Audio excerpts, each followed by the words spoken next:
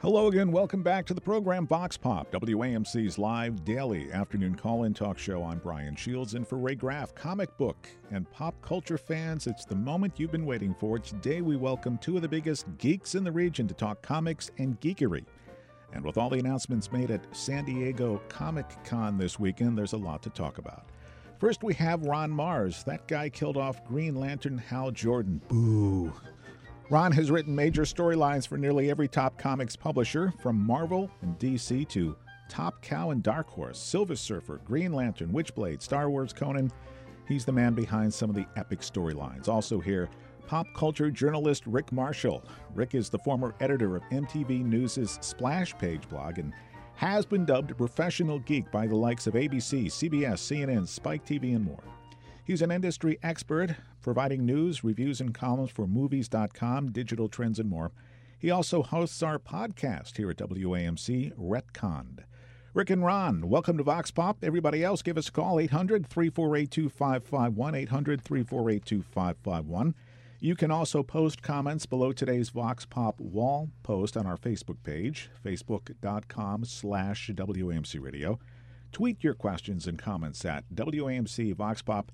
And you can email us at voxpop@wamc.org, 800-348-2551. Ron, before we get to Comic-Con, that's got to be a big discussion before you kill somebody off, isn't it?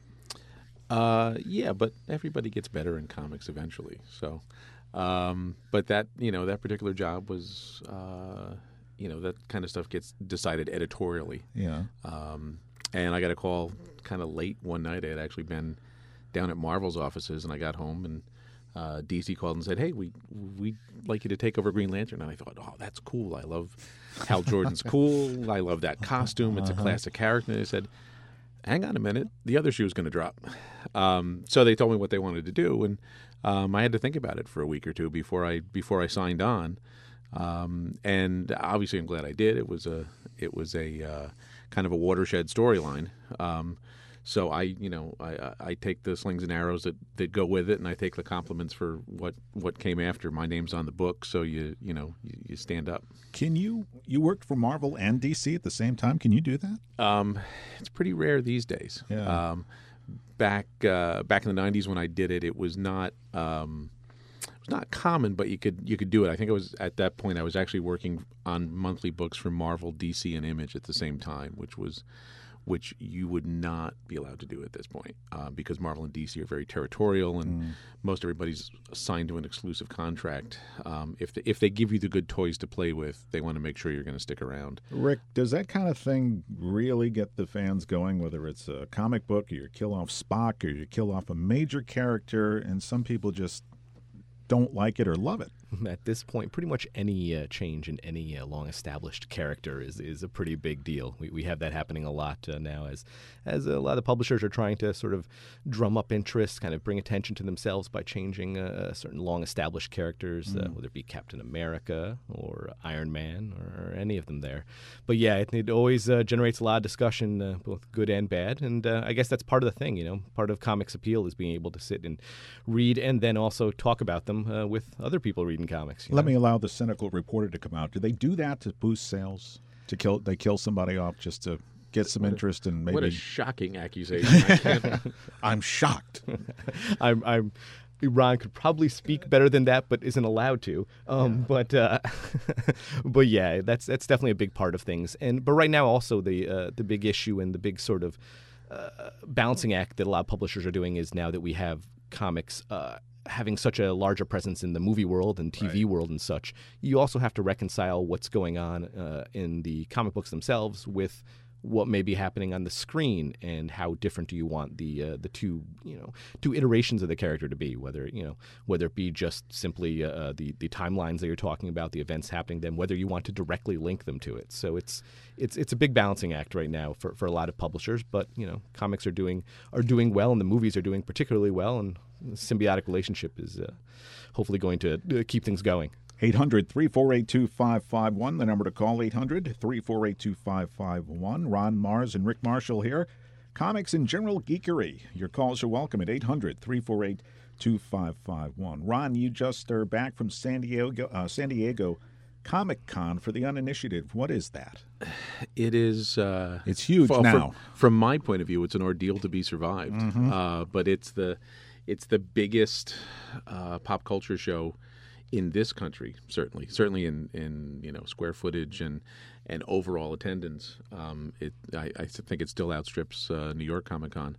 But it's the mecca for all of this stuff, and it certainly started out as a Comic-Con. It started out in a hotel ballroom back in the 70s, and has steadily grown since then, and really kind of went into overdrive once Hollywood discovered that there was this accessible audience, 2.5 miles south on the freeway that they could basically promote to for 4 days. So now it's a much bigger movie and TV and toy and video game convention, and comics are still a part of it, but it's comics are one dish on the smorgasbord. It's not just the only thing anymore. And if you think about it, they're all massive industries by themselves. Hollywood, the movies, TV, video games too. All these things are massive industries on their own, and with San Diego Comic-Con, they're all sort of smashed together into one building. The biggest releases from all of these industries are all being announced, previewed, shown off, all in one place, and it's totally fan accessible. So you buy tickets, you go to it, you get to see the stars of this movie that's going to make $1 billion, get 15 feet away from them. And you're going to see these video games before anybody else gets to see them. You're going to see previews of TV series long before the new season is even going to come out. So it's become massive. I joke with people a lot of time that it's kind of like, recently RNC and DNC kind of put together on the same weekend. Like if you had all of these sort of conventions on the same exact weekend. And from a journalist side, it's crazy to cover because you have all of these things happening. Hollywood is competing with movies are competing with television, which is competing with video games, which is competing with comic books, all to have the announcements take center stage. 800-348-2551, the number to call, 800-348-2551. Comments below today's Vox Pop wall post on our Facebook page, facebook.com/WAMC Radio. Tweet your questions and comments, WAMC Vox Pop, or email us, voxpop@WAMC.org. Or if you prefer the telephone, 800-348-2551, 800-348-2551. From Twitter, favorite treatment of current issues through the years in comics and your thoughts on the retcon craze. Justin, I'm not quite sure what that means, but I'll pass it over to you. I think maybe they're talking code to you guys. Well, what's happening when he says the retcon craze? That's actually where we got the name of the podcast that we do here.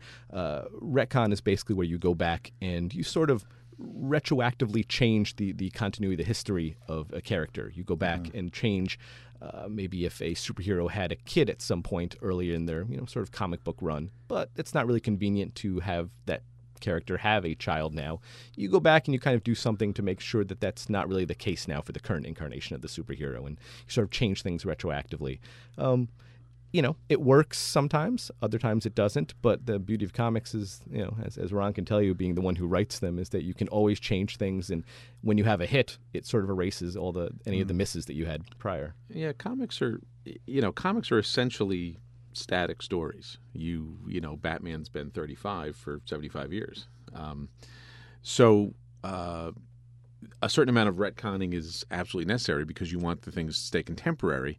And if the characters have been around for Marvel and DC characters 40, 50, 60, 70 years, that's just a natural progression that, the guys from the Fantastic Four didn't fight in World War II. They fought in Vietnam. No, I mean they fought in Iraq. No, I mean they fought in Afghanistan. Yeah. So it's a continuation of the mythology. You just have to update it. And ultimately, comics are about the illusion of change. The characters essentially stay who they are. The details might change, but Superman is always going to be the last son of Krypton. Batman's always going to be a millionaire who lost his parents as a child and has to seek vengeance upon criminals. The core of the characters change, the details around them change, and I think in a lot of ways what especially the Marvel movies have done well, is to sort of capture the core of the characters and then work the details however they're going to best translate to film. I think that's why the Marvel movies have been successful, that they stay very true to who those characters are when they were created 50 years ago. 800-348-2551. 800-348-2551 is the number to call. We're talking comics and geekery today with Rick Marshall and Ron Marz. 800-348-2551. Let's talk to Chris and Bennington. Chris. Hello. Hi, good afternoon. Hi. Go right ahead. I wanted to start just by saying how great Ron Marz's Green Lantern comics were. That his Kyle Rayner storylines is what got me hooked on that character back in the 90s, and it was just tremendous. And I know he caught a lot of flack, particularly. I remember huge anger online with Heat, the Hal's Emerald Attack Team, which I think probably even made threats against Ron Marz himself. But just it was great work, and he should be lauded for that, for sure. Well, thanks, Chris. I appreciate it. I swear I did not pay him to say that. The question that I have to ask, it kind of piggybacks on the retcon question you were just speaking to, and that it strikes me as a bad call when comic companies completely reboot entire franchises. So the whether we see it with DC, whether we see it with Marvel, not just changing the continuity, but starting with brand new issues 1 or sometimes issue 0. I remember when I first started reading comics in the mid-'80s, the thing that was so appealing about them was that I was tapping into this new universe and this new this continuity that had been going on for decades. And it seems to me that comic professionals or comic companies rather are missing the mark when they think that new readers would not be turned on by that, and the whole notion of giving people a good jumping on point and starting from square one. Whereas my own experience was that was not the appeal. I'm just wondering if you can speak to that and your thoughts upon that with regard to the current industry. Well, it can be kind of daunting to jump into comics that have been going on for hundreds and hundreds of issues, and so I understand why the industry does it and why publishers do it, and especially right now with movies drawing a lot of attention to characters that may have been long established for comics readers, but not so much in the public eye. But yeah, it's been sort of a mixed bag right now with reboots. We have some of the major publishers doing massive reboots, starting over entirely, and then maybe a few years later, sort of deciding that maybe that wasn't the best course of action, and then going back to the original continuity. But again, that's the beauty of comics. You can try something, try it out for a few years, see how people respond to it, and then keep what worked and ditch what didn't. Yeah. Well, I think, unfortunately, the people forget that this is a business and that publishers are in business to make money, and they make more money selling issues than selling less issues. So while I think the longtime readers are not real crazy about the reboots, every time they do a reboot, it generally sells better than the last time. So the spreadsheet evidence says a new #1 issue is a great thing. Some of the audience might not feel that way, but somebody's showing up to buy the new #1s whenever they put them out. So, to me, I have to look at it like they're all just made up stories. You pick the ones that you like and you stick with those. And if you're not crazy about what's happening right now, it's apt to change in 3 or 4 years anyway, because this is all cyclical. Sure. All right. Great. Thanks, and if I could maybe... Oh, sorry. Thank you very much for calling. It's 800-348-2551. More calls in a moment. We're talking comics, Comic-Con, just about everything else and in between. 800-348-2551. Rick Marshall is here, as is Ron Marz, and your calls are welcome. 800-348-2551. A long time ago when the comic books were 12 cents and it was pretty much just DC or Marvel, heroes were heroes, villains were villains. I mean, there were some misunderstood heroes like the Hulk and Spider-Man who had a bad rap but were really decent guys. But now those lines are really blurred, aren't they? I mean, bad guys can be good guys can be bad guys. It's just not it's a lot of gray, not as much black and white. Well, I think, I think our society is more shades of gray now. We're a more complex society, and the entertainment we consume always reflects that. And comics are no different. Comics, and to a great extent, I think, reflect where we are as a culture, and I think they certainly kind of reflect where we're headed as well. I think comics are generally ahead of the curve. Certainly, just in terms of what you go see in a movie theater. I mean, I read comics as a kid because you couldn't get those stories anywhere else. You couldn't get the sort of outer space epic that the Fantastic Four was, or a guy swinging on a spider line between buildings. There was no way to even show that properly unless you were going to animate it. Mm-hmm. Now technology has caught up with what we've been doing in comics for 30 or 40 years, and that's the dominant entertainment form, I think, really, on the planet is superhero movies. If you had told me when I broke into comics almost 25 years ago that we'd be getting a major superhero movie release every 3 months and that they would be the biggest movies every weekend, I would have said you were nuts. Mm-hmm. I mean, when I broke into the business, Marvel couldn't get a decent TV movie made, much less a blockbuster that opened worldwide. We've come so far. I mean, and really, Comic-Con is kind of a microcosm of it. The first Comic-Con I went to was probably '92, and the building was half the size that it is now, and the Gaslamp District in San Diego, which the Comic-Con has expanded into for blocks, was basically non-existent. It was the other side of the tracks, the railroad tracks from the convention center, were literally the other side of the tracks. You didn't go over there at night. San Diego's a Navy town, and so those streets were what you would expect to find in a Navy town at that point. And now it's this high rent district. Everything is kind of caught up with comics. So now I think it's the job of comics to kind of figure out where we're headed next and have everybody follow us. And I think it's a testament, too, to the movies and the way they're handling things, and that Marvel, especially with their movies, and their movies are every one of them has been a blockbuster, but they're actually staying true to some of those sort of heroes are heroes, villains are villains qualities that you talked about there. Captain America is still a Boy Scout in the movies. He doesn't have that sort of, he's not going dark in the movies still, and he works. Well, Superman has kind of a temper now, doesn't he? Yes. On the other side, with some of the DC Comics heroes, they're really experimenting right now. Warner Brothers is with, going dark with a lot of their characters. Mm-hmm. Where before Batman was the darkest thing you really got out of the DC Comics universe. Now Superman and the rest are sort of going darker, but there was a lot of backlash to the last couple of films, to Man of Steel and Batman v Superman, about them being too dark overall. And some of the footage that came out of Comic-Con, actually, of Justice League, the new big team-up movie coming out, that really put emphasis on them being sort of funnier and dare I say, more in line with some of what the Marvel movies are doing, where you kind of have these heroes that can be funny and have fun while they're also saving the world and make quips and that sort of thing. And that's interesting to me, that movies have actually gone back to the very much heroes are heroes, villains are villains, where comics have been a lot grayer. Let's talk to Christopher, Middletown. Christopher, go ahead. Hello, gentlemen. Thanks for taking my call. Sure.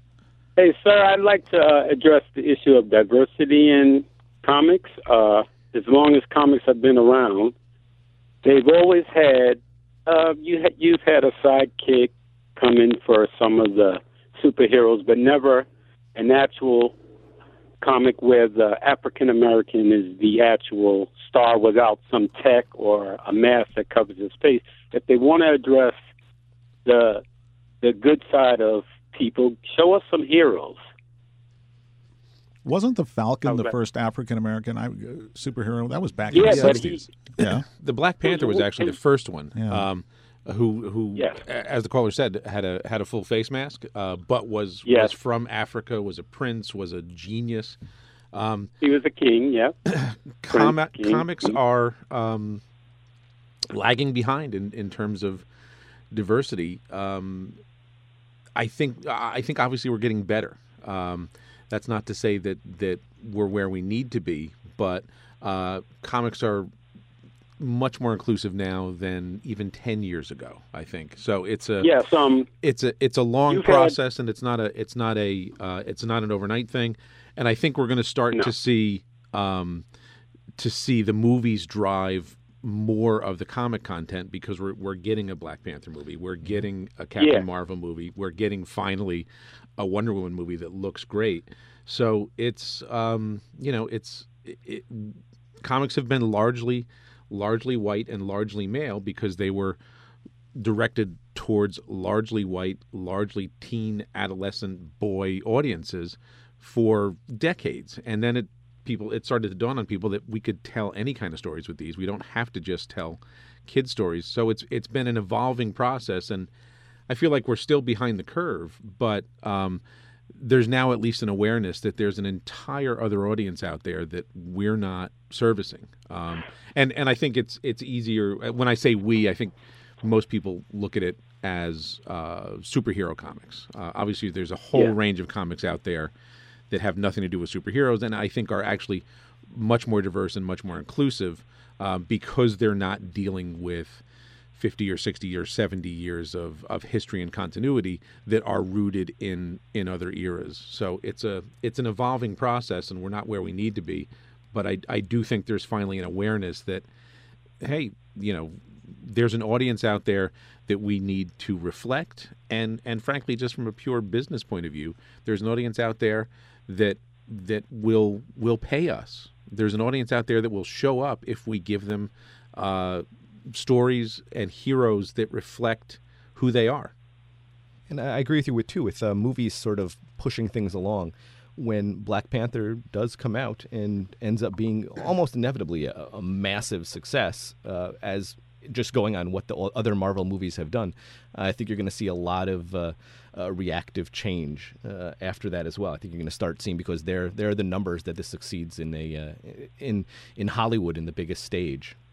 It's it's true in comics just like it's true in everything else. Follow the money. If there's money to be made by doing things like Black Panther and Captain Marvel and Wonder Woman, if those movies come out and are a success, you're going to get a lot more of them.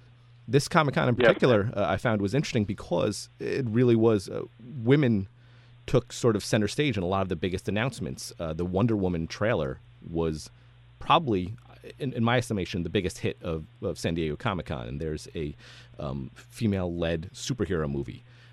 And on the Marvel side, the announcement that Brie Larson was going to play Captain Marvel was probably Marvel's biggest announcement. That was sort of the big climactic moment of their presentation, was announcing that Brie Larson was going to be playing Captain Marvel. So those are two of the biggest movie studios out there for superhero movies, making female characters the centerpieces of their presentation at Comic-Con.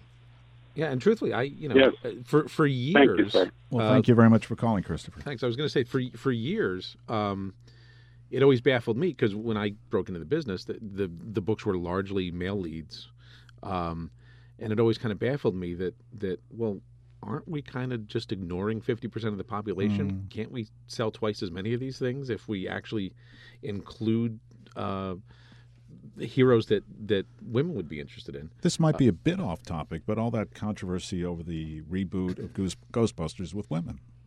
They got a lot of nasty comments. Some of the cast members, I don't know, some guys just don't want to see women in those roles.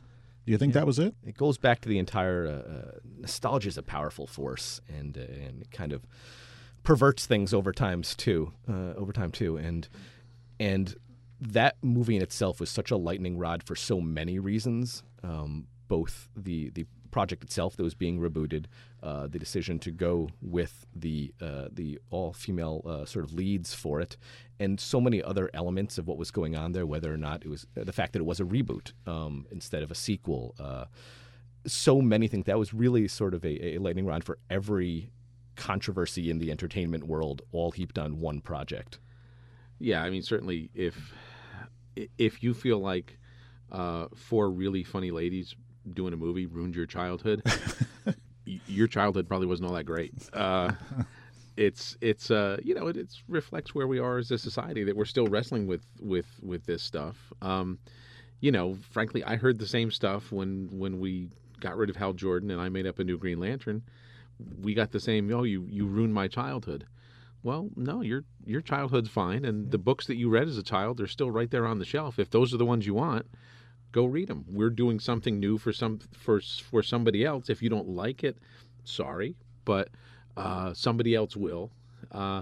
We've become very possessive as consumers of pop culture. It seems the industry years ago was happy. They had Batman. Okay, we have Batgirl. Superman, we have Supergirl. Just sort of put the same uniform on a woman and we're all set. But that's just not the case anymore. Right? Well, that's a Band-Aid. Yeah, that's a Band-Aid over the problem. And again, it was largely sales driven because the conventional wisdom, certainly up until the 80s, was that you were telling superhero stories to boys that were 10 to 14 years old, and at the end of that cycle, a new crop of 10 to 14-year-olds came in, and you just told the same stories over and over again. That's why, to great extent, superhero stories are all middle. They have an origin, and they're all middle. There's no end. Our next caller is Josh in Utica. Josh, go ahead. Hey, hi, Ron. Josh from Utica Public Library. Hey, Josh, how are you? Good. I want to say, hey, thank you for coming to our convention last year. It was great. Great library. Yeah. Basically, I just wanted to talk about the inclusivity issue and sort of plug libraries and cons a little bit. Looking at something like San Diego Comic-Con or New York Comic-Con, there is a barrier to entry, I think, for a lot of people in terms of cost and accessibility. And there's a lot of public libraries like the Utica Library, which are holding local cons, which are fantastic and really bring pop culture to the masses, so to speak. Well, it's certainly, again, having been doing this for almost 25 years, it used to be that there was a major con, once a month from April or May to October, somewhere in the country. And then it got to be that there was a sizable con pretty much every weekend somewhere in the country. And now there are 3 or 4 sizable cons every weekend in the country, except for basically Christmas. It's huge business. They're all over the place. And I think conventions have started to striate a little bit in that they're conventions. If you want to go get Ernie Hudson's autograph because you love Ghostbusters in the 80s, you can go do that. If you want to meet a wrestler, you can go do that. If you just want to deal with comics, there are conventions that just have comics. Right. Right. It used to be that you couldn't go to a convention because there just weren't that many of them, and they were in major cities. Now they're everywhere, and I've done a couple of library conventions, both Utica and Saratoga, and I know Schenectady has one too. That are New York right now has numerous, and in the Library Association, it's a hot topic as to not just Comic-Cons, but sort of pop culture festivals, book festivals of that nature. It's something we're actively talking about at the professional level as well. I actually enjoy the smaller conventions a lot more because you get to have more one-on-one time with the audience, with the people that show up. A larger show certainly has its benefits because you're going to see a lot more. There's a lot more to do, but for a personal interaction, in a lot of ways, the smaller the show, the better. And the one other thing I think that our con at a public library has going for it, that while something like a major con like San Diego Comic-Con or New York Comic-Con or even smaller cons like Albany Comic-Con are quote-unquote family-friendly events, there's a lot of not family-friendly things happening there. And we can definitely regulate it so that it is a con for ages, 0 and up and having things for everyone. Yeah, to me, the development of the library cons is great because it brings that experience to people that are not going to be able to have it otherwise. And obviously cons are a big deal. They're Comic-Con from last weekend was the biggest news in terms of entertainment anywhere in the world. I mean, and speaking from a public library standpoint, I mean, our con in Utica, where you came to last year, Fandemicon, was 700 people in one day for the library. I mean, that's huge for us. So it's like a marriage made in heaven. All right. Well, thank you very much for calling. All right. Can I just give a shameless plug for ours that's in August? Sure. Sure. It's Fandemicon. It's on Saturday, August 20th from 10 to 5 on fandemicon.com. And Ron, thanks again. Keep up the great work promoting cons, comic books, everything. Thanks, Josh. I appreciate it. Take Thank care. you very much for calling. More calls in a moment.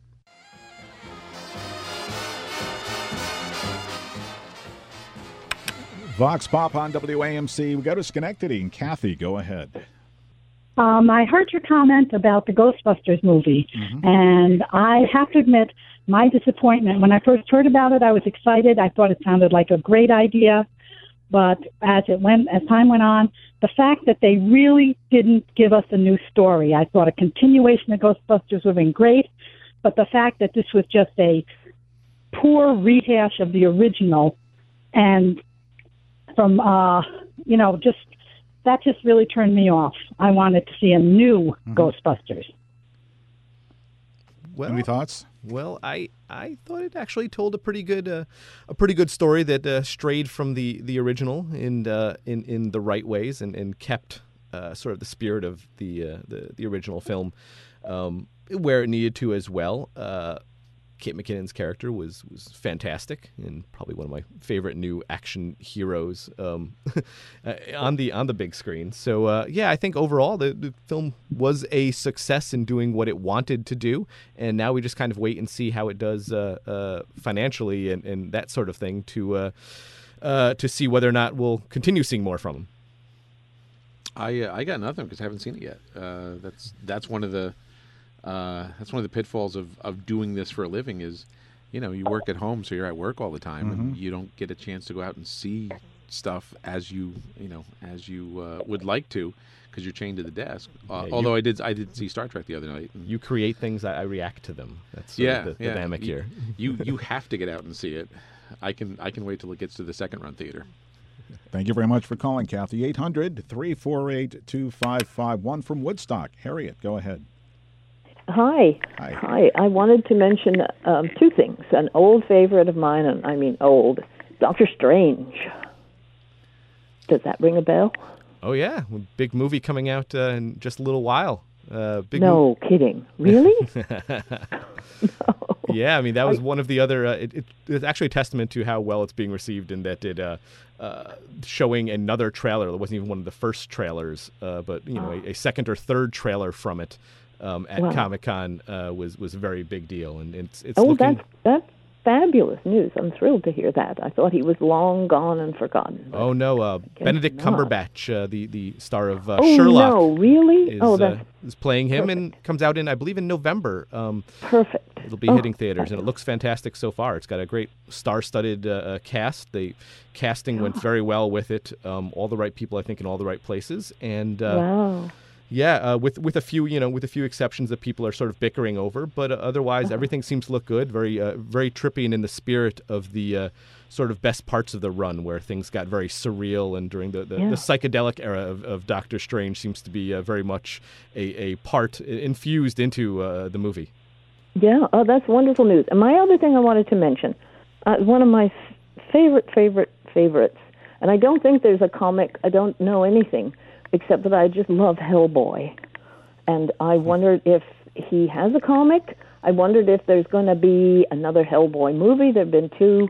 And where does Hellboy fit in the superhero kind of genre? Hellboy's a very long-running comic, sort of in limbo a bit right now, mainly because the authors had been writing it for so much of his career and wanted to take a break.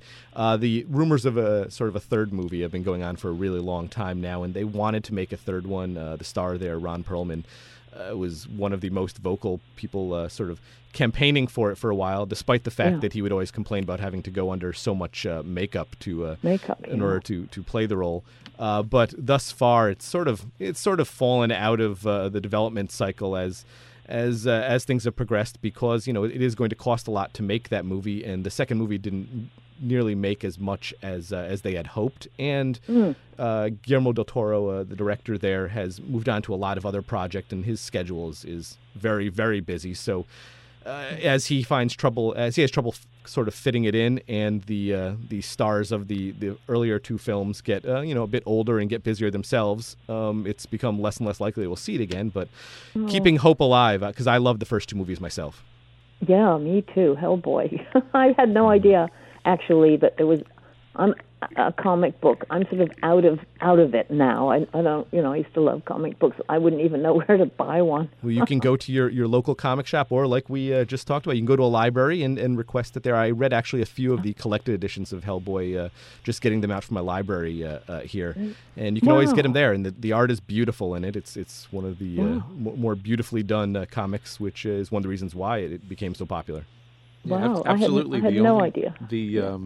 The only thing I brought back from San Diego was the hardcover reprint of the most recent batch of Hellboy stories from Mike Mignola. That was the one thing that I had to get.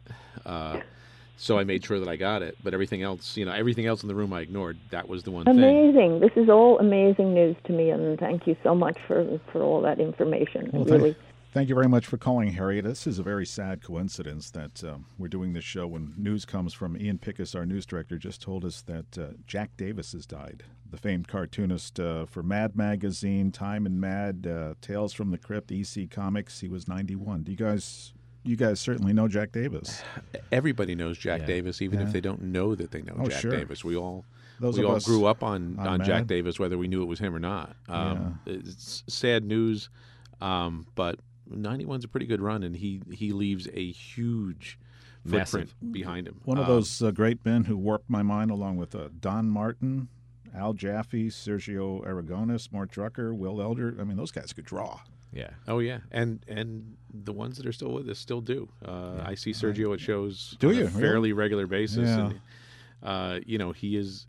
Sergio Aragonis is exactly what you think Sergio Aragonis would be like. He did the marginal, very much so. Marginal things in Mad Magazine. Yeah. Don Martin died, I guess, about 15 years ago. But Al Jaffe's still with us. He still is. Yeah. But Sergio, you can still track down everything there. But Jack Davis left as you said, a massive footprint, and he's one of those people who, when you mention the name, not everyone is going to immediately register, but you show one piece. You can pretty much select any piece of art that he's done, and that's.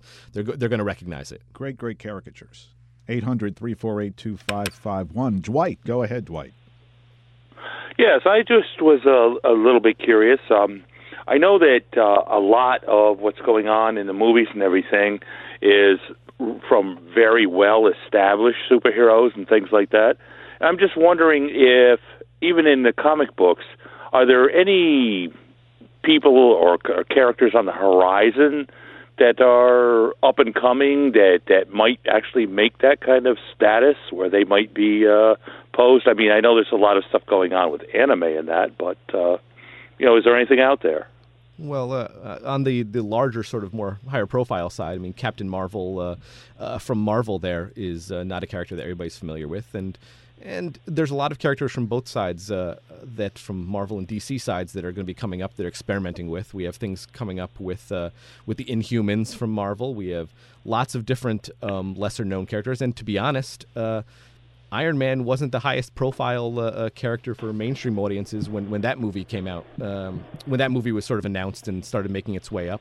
And then there are quite a bit of non-Marvel DC projects that have been optioned over the last few years, because the success of Marvel and DC has made Hollywood now look to some of these lesser-known publishers to pick up properties that they have. Anime-wise, we have some of the major big projects like Ghost in the Shell coming up, which kind of has its own share of issues being discussed around it. And there's a lot of other anime and manga projects. Attack on Titan turned into a movie recently. That's sort of, I think, the next horizon for a lot of things after sort of Western comics and things like that. I think we're starting to look more towards the anime and manga world.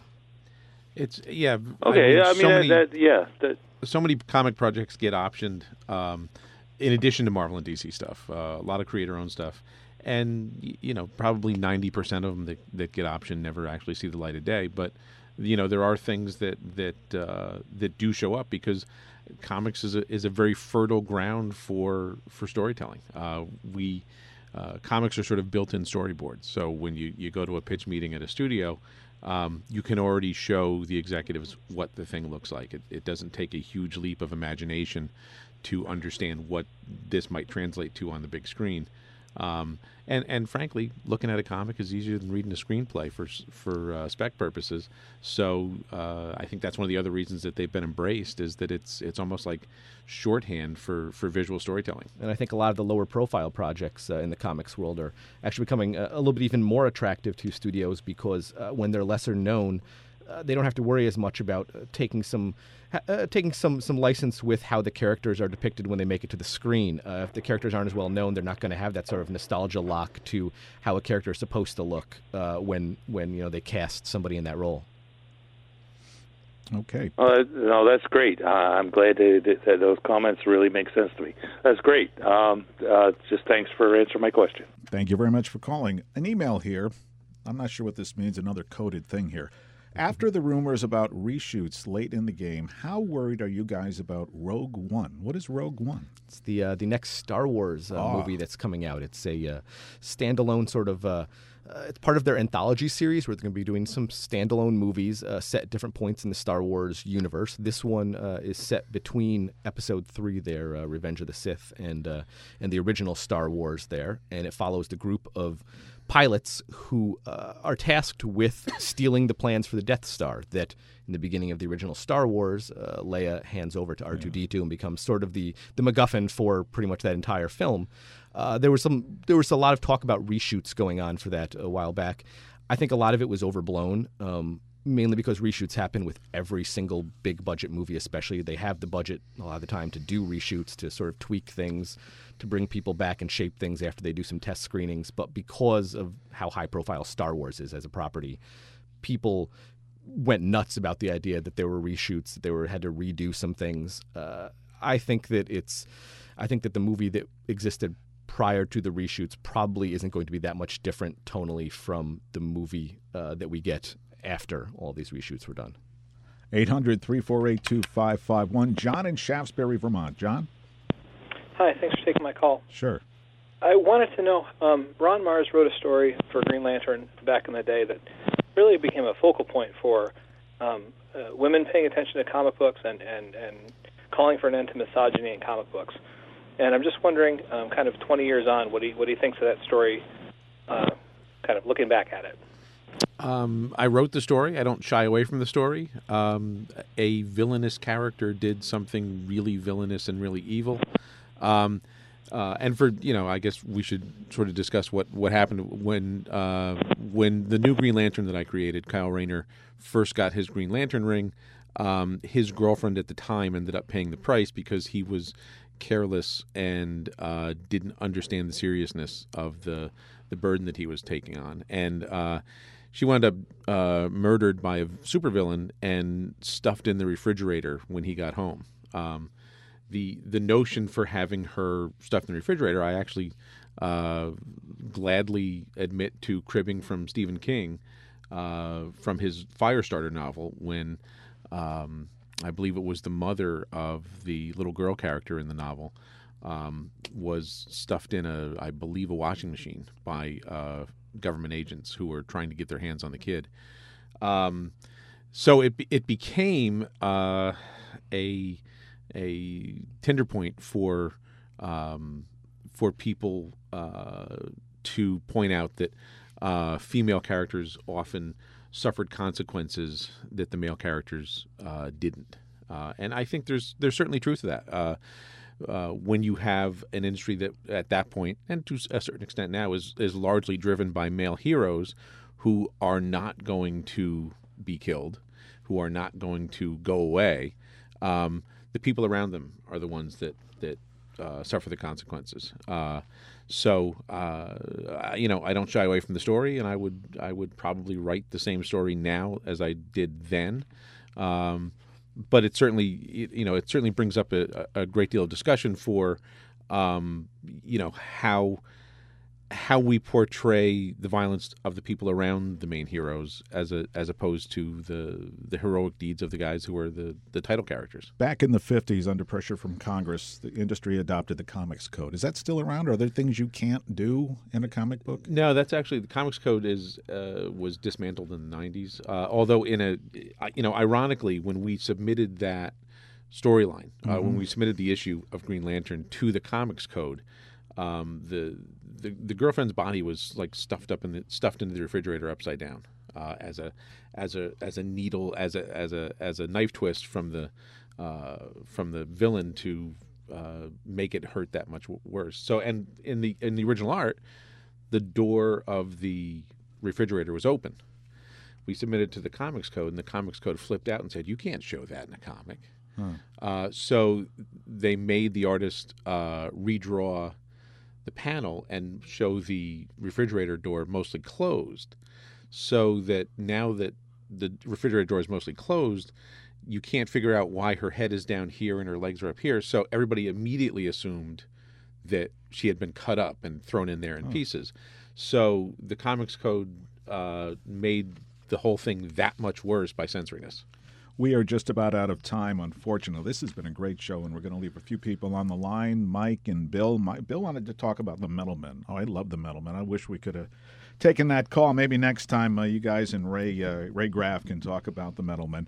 But we'd like to thank our guests, Ron Marz, Rick Marshall. Thank you for coming in. And remember, the conversation continues online at wamc.org/VoxPop. VoxPop. You can download the new podcast on pulp culture, Retconned, on iTunes or your podcast app of your choice. Zach Malloy's the engineer. Your calls answered by Bruce Herbach, our producer, Jessica Blaustein-Marshall. I'm Brian Shields.